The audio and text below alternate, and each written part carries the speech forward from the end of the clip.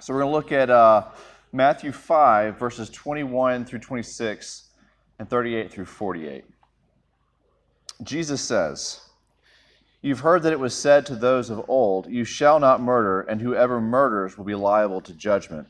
But I say to you that everyone who is angry with his brother will be liable to judgment. Whoever insults his brother will be liable to the council, and whoever says, 'You fool,' will be liable to the hell of fire. So if you are offering your gift at the altar, and there remember that your brother has something against you, leave your gift there before the altar and go. First be reconciled to your brother, and then come and offer your gift. Come to terms quickly with your accuser while you are going with him to court, lest your accuser hand you over to the judge, and the judge to the guard, and you be put in prison. Truly I say to you, you will never get out until you have paid the last penny." Verse 38. "You have heard that it was said, 'An eye for an eye and a tooth for a tooth.' But I say to you, do not resist the one who is evil.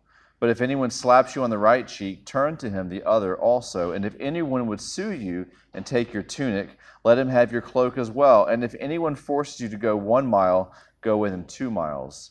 Give to the one who begs from you, and do not refuse the one who would borrow from you. You have heard that it was said, 'You shall love your neighbor and hate your enemy.' But I say to you, love your enemies and pray for those who persecute you, so that you may be sons of your Father who is in heaven. For he makes his sun rise on the evil and the good, and sends rain on the just and on the unjust. For if you love those who love you, what reward do you have? Do not even the tax collectors do the same? And if you greet only your brothers, what more are you doing than others? Do not even the Gentiles do the same? You therefore must be perfect as your heavenly Father is perfect." Let's pray. Heavenly Father, thank you that you call us your children.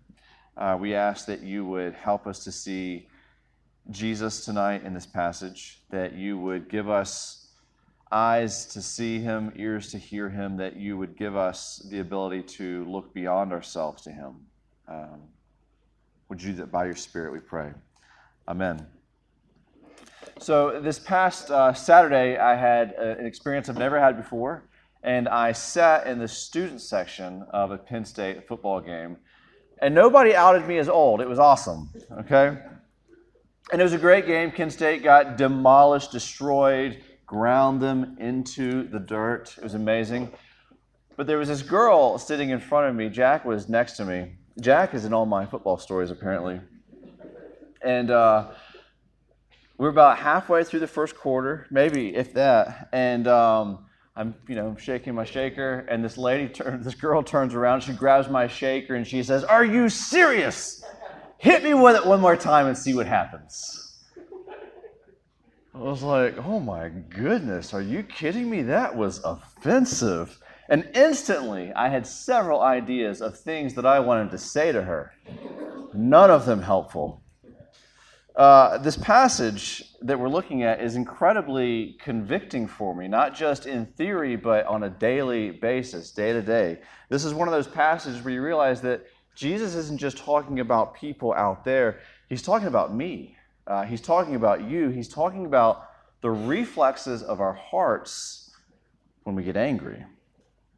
Now, last week we closed with Jesus' words where he says, "Unless your righteousness exceeds that of the scribes and the Pharisees, you will never enter the kingdom of heaven." And it can sound sometimes like Jesus and Paul are sort of not on the same page when it comes to salvation. They think about it in different ways, maybe. After all, Paul says in Philippians 3, with his identity being in Christ, he says, "Not having a righteousness of my own that comes from the law, but I have a righteousness that comes through faith in Christ." One of the things that Paul talks about all the time is righteousness, and he wants to make it crystal clear that there's no such thing as a righteous person. That is, somebody that the Father would look down on and say, wow, they've really nailed life and done my law perfectly, A++, come on in. Right? That's Paul's whole angle. The law can't give us righteousness, okay? It's only by faith that we have righteousness, and it's somebody else's righteousness, namely Christ's righteousness given to us, imputed to us And yet, Jesus says, unless your righteousness exceeds that of the Pharisees, and I don't think he's talking about how you get in the kingdom. I think he's saying what it looks like to live in my kingdom. You may never have a righteousness of your own, but I'm still going to grow you and move you in the righteous direction. Okay, so they're not at odds with each other. They're just talking about a slightly different aspect of righteousness. And so here's the real deal. The Pharisees have a law problem. And some of us have a law problem. Because the Pharisees think if we do the right things, then God will have to let us in the same way as if you work for an employer, he has to give you a paycheck. You earned it. You did it. And Jesus is saying to the Pharisees, he's saying to his crowd here on the Mount, if that's how you think, you really don't understand. The law is actually meant to show you two things. Your need. You're supposed to look at this and say, how in the world could I do it? You're supposed to cry out for a Savior once you see it. And then it is supposed to show you the shape of repentance. It's supposed to show you the paths of righteousness that he has called you to. The law cannot make you righteous, but it can show you the paths of righteousness that God is calling us to live on. It can show you what a righteous life looks like. It can show you what repentance is supposed to look like. So how do we use the law? It's got to show us our need for righteousness. It's got to show us our need for somebody else's righteousness. And then it can show us how to follow him. In other words, we can never look at the law as if it were sort of a mirror and say, that looks just like me. I'm doing it. I'm really doing it. You cannot ever do that. Instead, we say, this looks a lot like Jesus. And Jesus intends to slowly but surely and very imperfectly make me look more like him. The law looks like Jesus.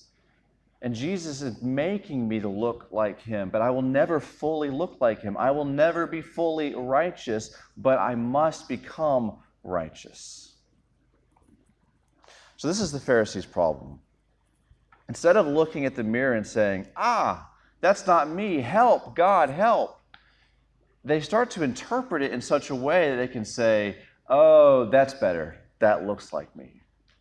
Jesus has a beef not with the law, he has a beef with the way that they're interpreting the law, because they're interpreting it in such a way that its sting is gone. It no longer makes them think, I am sort of deficient, I'm poor in spirit, I've got what I need. Jesus' problem with the Pharisees is this. They have no need for a Savior. They have no need to change. And so this is what Jesus is really getting at when you see a couple times, you have heard it said. Because you can look at that and say, well, then he just quotes the Bible. Does Jesus have a problem with Moses? Does Jesus come on the scene to say, this Old Testament religion is really tough and it's a good thing I'm way more laid back about it? That's not what Jesus has come to do. He's come to say, you have heard it said. What he means is you have heard it interpreted by the scribes and Pharisees, the ones your righteousness has to exceed. You've heard it said and interpreted by them what it means not to murder. And then next week, what it means not to commit adultery. And later on, what it means not to do other things. If the law never convicts you, it will never lead you to repent. And it's meant to do that, show us what it looks like to follow Jesus. And so it's helpful because otherwise, Jesus is pitting himself against the Bible. And he wouldn't do that. Now, he is the one who can interpret it for us authoritatively. I, the transcendent one, can interpret the transcendent law for you. I can tell you what it means because the Pharisees have done a terrible job of that. And then he starts with the most obvious commandment, thou shalt not murder. Now, why do I say the most obvious? Because almost everyone, regardless of religion, would say, oh, that morality we can agree with. That's the no-no. Murder is terrible. Right? And obviously it is. It's taking life of someone made in the image of God. And even the Pharisees see this. I mean, and we see this today, how much we value life in some ways, because the biggest insult we can hurl at somebody is to call them Hitler. He's Hitler, she's Hitler. You know, the one who took 6 million lives. guilty of this at least 6 million times, like the worst insult we can give. They're Hitler. But Jesus says, it's not merely those who take someone's last breath that will be liable to judgment. It's also those who are angry. Because Jesus knows any action that we do is a natural outgrowth, outspring. I can't talk. It springs out of our heart. Any action that we do doesn't start on the surface, it starts in our hearts. In other words, Jesus is saying, this commandment, this law, it condemns everyone. Whether we acknowledge it or not, it condemns everyone. And so as long as you are angry with someone, you're violating this commandment. If you remain angry with somebody, if you nurse a grudge, you're violating this commandment.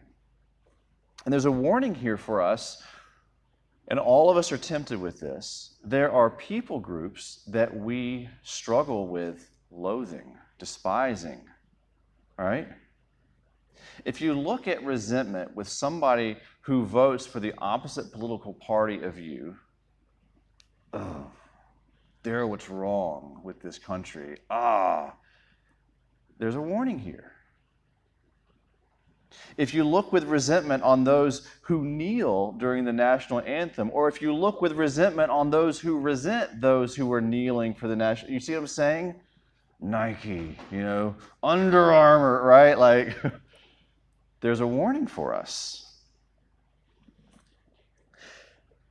If there's an ongoing resentment, Jesus says if those, it's present tense and it's almost this idea of ongoing. If you're angry, not just the flare up, that's bad, but the ongoing resentment, it's dangerous. It's condemning. We need a Savior. Jesus also wants us to think about the words that we use when we're frustrated with somebody, when we're describing somebody that we're angry with. What kind of words do we use? The first word, ESV says, if you insult them. And I think the idea Jesus is going for is this sort of casual dismissal of somebody. Sort of wave off this idiot. Who is this clown? Who is this person I don't really need to take seriously? I'm not going to take you seriously. The feeling that, no, I'm not doing that. And the second kind of insult that Jesus speaks is a kind of character assassination.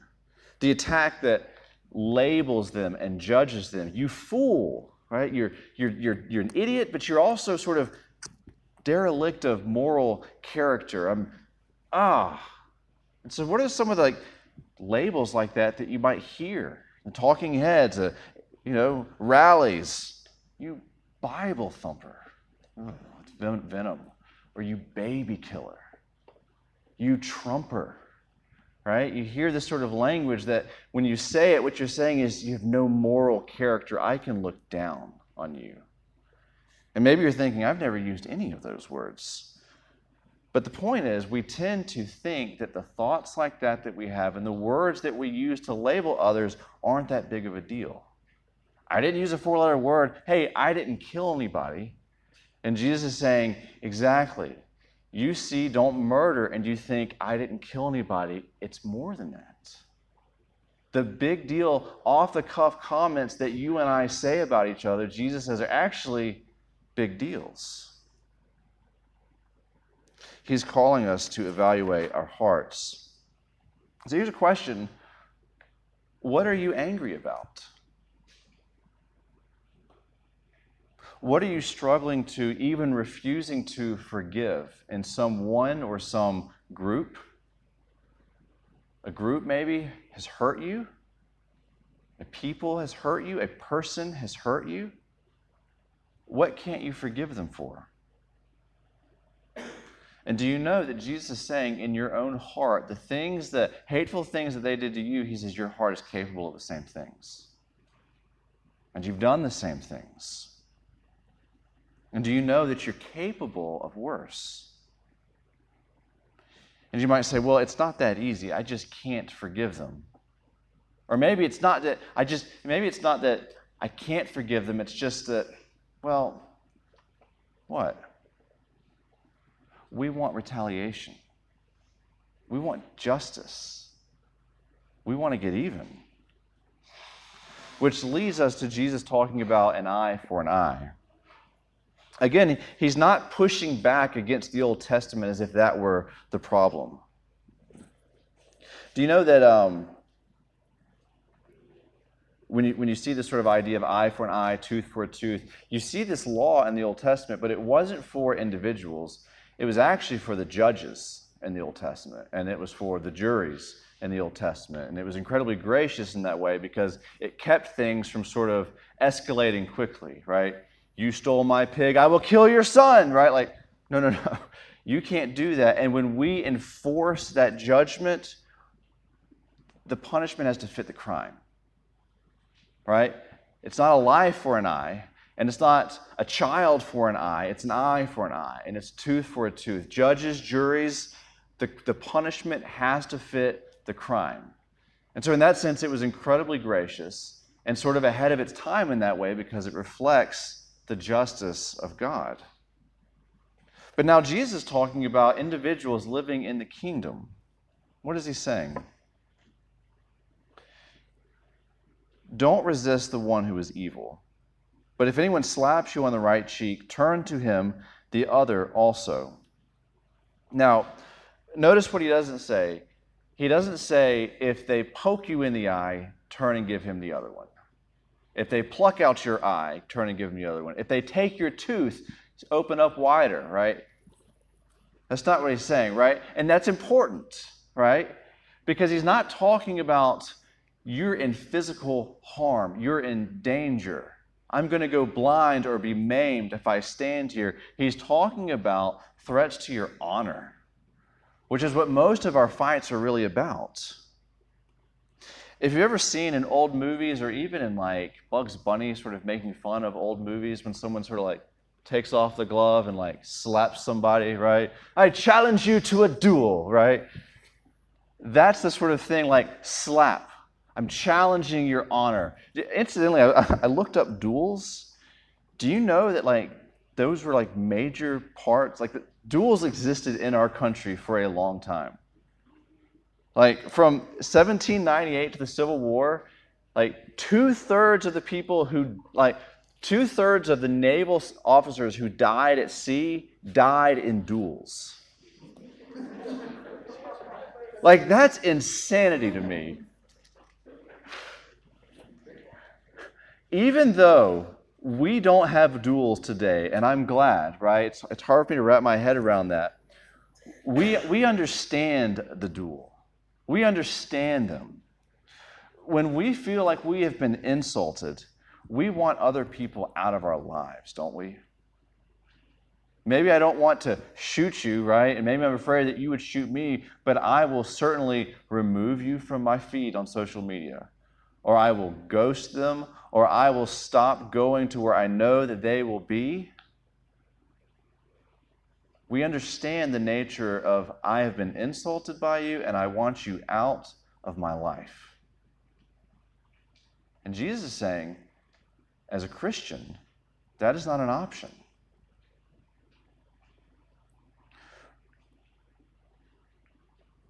What Jesus is saying is, with this whole, like, if someone slaps you, if they take your tunic, or if they make you go the extra mile, don't shut them out of your life. We're not to duel literally, but we're not to duel with them figuratively either. In other words, it's not fight or flight. Someone insults you, we don't fight them or run from them. Jesus is calling us to something altogether different. He wants us to pursue reconciliation. And maybe we don't fight, but that doesn't mean you don't confront gently and lovingly. Matthew 18 is actually all about that idea. Look at Matthew 5:23.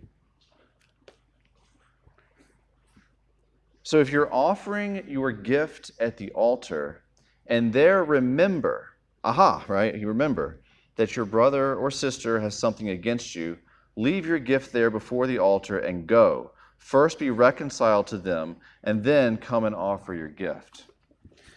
It's interesting there because we're talking about anger, and then later on we're talking about retaliation, but he doesn't say if you remember that you were frustrated with somebody, go and talk to them. He says if you remember that somebody has something against you, go and talk to them and pursue reconciliation. Which is really interesting to me because most of the time when I read that, I think of the people that I'm frustrated with, not the people who might be frustrated with me. Here's what's hard about that. He doesn't say, if you agree with the thing that the person has against you, go and answer them. It says, if they have an issue with you, go and pursue reconciliation. Which means if you're like me, sometimes somebody will say, hey, Joe, what about that thing that you did that really sort of hurt my feelings? And I'll say, oh, no, you just misheard me. No, that's not how that went. I justify myself, and I'm dismissive of somebody who may have something legitimate because it's easier for me to see how they misinterpreted what I said than how they actually understood exactly what I meant. So if somebody has something against you, Jesus says, take the initiative and pursue reconciliation. Now, it goes the other way too. Matthew 18, which talks a lot about how to confront somebody that is bothering you, it starts with, if your brother or sister sins against you, go and tell him or her his fault between you and them alone. If someone sins against you, go and tell them. Don't fight. Go and tell them. And if you realize that somebody has something against you, go and reconcile. But whether you're the offender or the offendee, we're called to pursue reconciliation. So Christians are called to be quick to offer forgiveness and to receive forgiveness. You see this? And the reason is because God is quick to forgive us. When we see how much God has been quick to forgive us, of course we want to be quick to forgive somebody else. And if He's had to forgive us in the first place, then somebody else likely has to forgive us. Lord, forgive me for saying that thing to her. Oh, I should probably go and say, hey, you, forgive me for saying that thing. You understand? It doesn't make sense to go to one without the other. Don't go to God and say, please forgive me, if you have no intention of going to the other person saying, and would you also please forgive me? Christians are gracious with forgiveness because God is. And God is making His people like Himself. Verse 44, Jesus is basically reiterating what He said in the Beatitudes, blessed are the peacemakers. He says, but I say to you, love your enemies and pray for those who persecute you, so that you may be sons of your Father who is in heaven. For He makes His sun rise on the evil and on the good, and sends rain on the just and on the unjust. Actually, this is one of my favorite verses, and we don't have time to get into it, why it's my favorite, but this is the idea of common grace. When God says love your enemies, you realize what He's saying here because God loves His enemies. God doesn't send rain on those who love Him alone. He sends rain on the just and the unjust. He doesn't give crops to those He loves alone. He gives them to the just and the unjust. And He says, if you want to be like your Father, then you have to love your enemies like God loves His enemies. And don't you remember once upon a time you were His enemy? And He loved you, and He brought you close to Himself. And if He could love you when you were His enemy, you can love others when they are your enemy, because He's making you like Himself. Here's what Jesus is asking of us. Are we known as forgiving people? Do we lovingly confront those who have wronged us, or do we fight an eye for an eye and a tooth for a tooth? Would others describe us as forgiving or as demanding of justice? Do you listen to what others say about how you come across to them? Or do you justify yourself? You see, the Christian knows that he doesn't have to demand justice in every situation because he knows that God is a God of justice. What would your enemies say of you?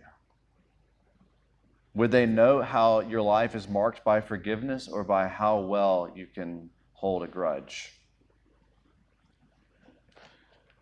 Verses 46 and 47, Jesus says, "For if you love those who love you, what reward do you have? Do not even the tax collectors do the same?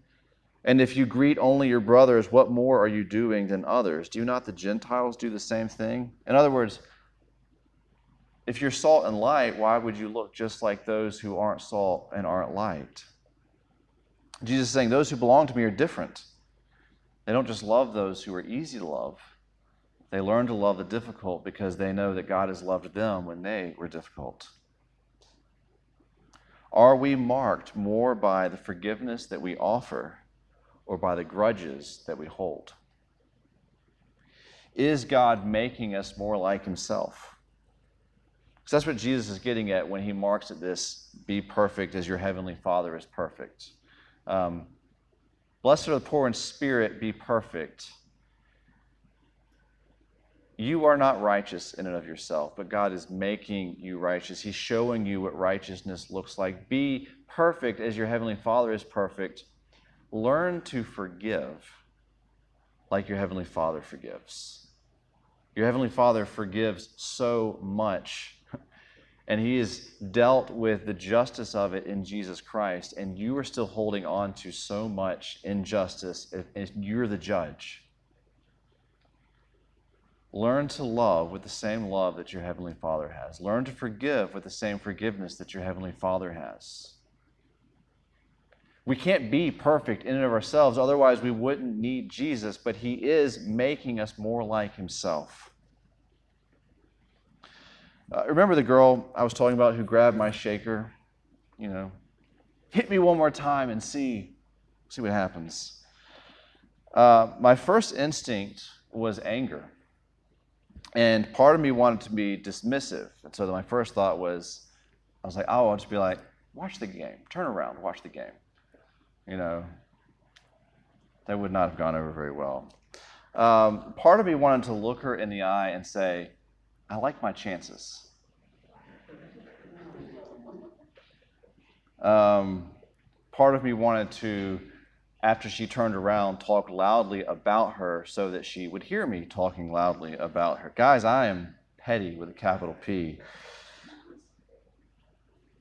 And part of me felt attacked and hurt when she did that, and I just wanted her to feel the same thing.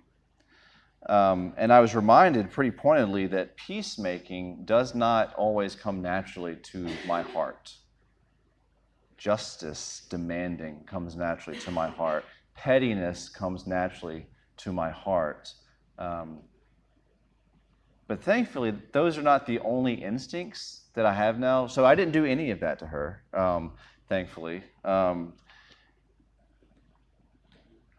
Because God He changes us, right? And I might be just as petty to somebody else tomorrow, and I'm going to have to ask God and that person to forgive me.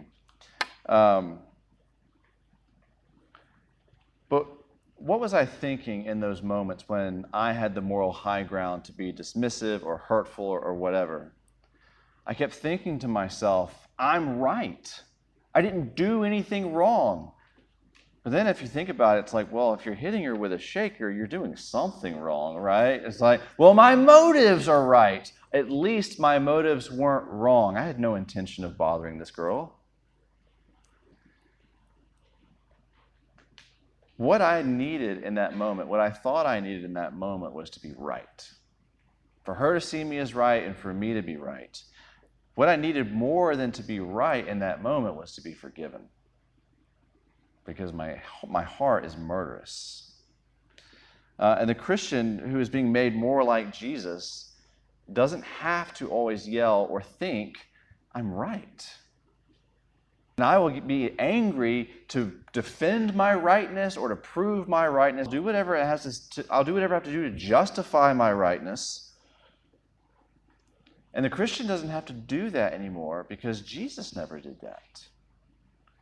Isaiah 50, verses 6 and 7, Isaiah is talking about Jesus, and he says, I gave my back to those who strike, and my cheeks to those who pull out my beard. I hid not my face from disgrace and spitting. How is it that Christians can keep from striking back when someone strikes us? When somebody hurts us, how do we keep from hurting them? When someone dishonors us, how do we keep from dishonoring them right back? We have to fix our eyes on the one who never struck back. We have to fix our eyes on the one who bore those lashes for every time that we did strike back. We have to look to Jesus, who dealt with our sin on the cross and has been raised in glory and has promised to make us more like himself.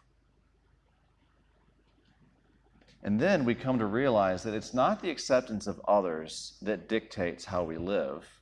It's not if I'm viewed right by others that's going to dictate whether or not I'm angry today.